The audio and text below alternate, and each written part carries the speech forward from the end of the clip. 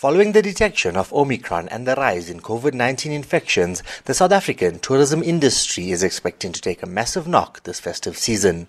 Many holiday destinations across the country have already begun feeling the impact following a massive number of booking cancellations, particularly by international tourists.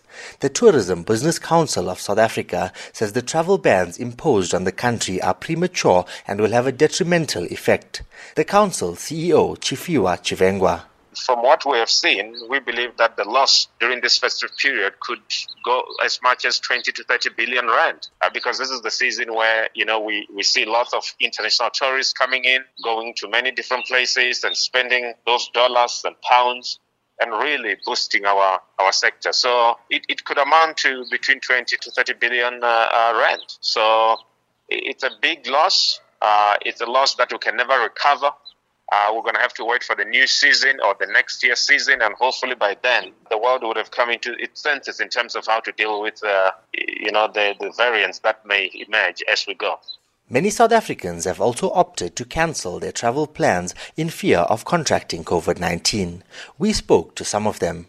Being from Joburg, I actually planned a family holiday in the South Coast, and out of fear of the COVID numbers rising, I had to actually cancel it because we're actually anticipating another lockdown.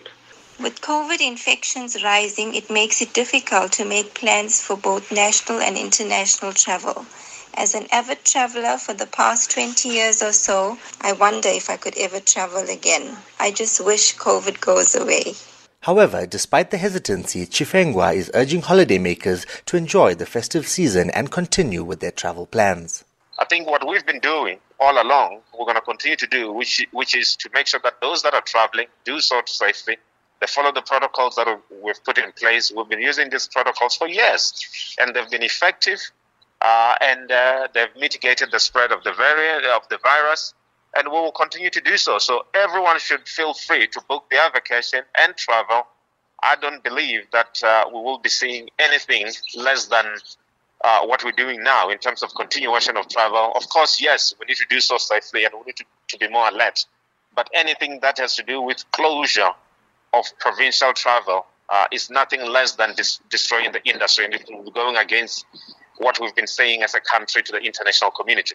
The National Accommodation Association of South Africa says about 90% of small lodges and guest houses may soon have to shut their doors due to a lack of revenue. Chairperson Rosemary van Staden says the industry is facing a total collapse. At this stage, I can tell you that 90% of my industry are worried that we cannot keep our doors open anymore because there's no income, and how must we look after our staff? And it's got its own reaction. If I can't buy eggs for my guest house, the guy who provides the eggs, he's out of business. Or everything we do for breakfast is out of business for the others. So it's a big chain reaction. It's us and them that are all in the same boat, but in the same storm, but in different boats. Officials are urging the public to ensure that they are vaccinated and to observe all COVID protocols, whether they continue with their travel plans or decide to stay at home, as this offers the best protection against the virus. Sasha Naidu, SABC News, Johannesburg.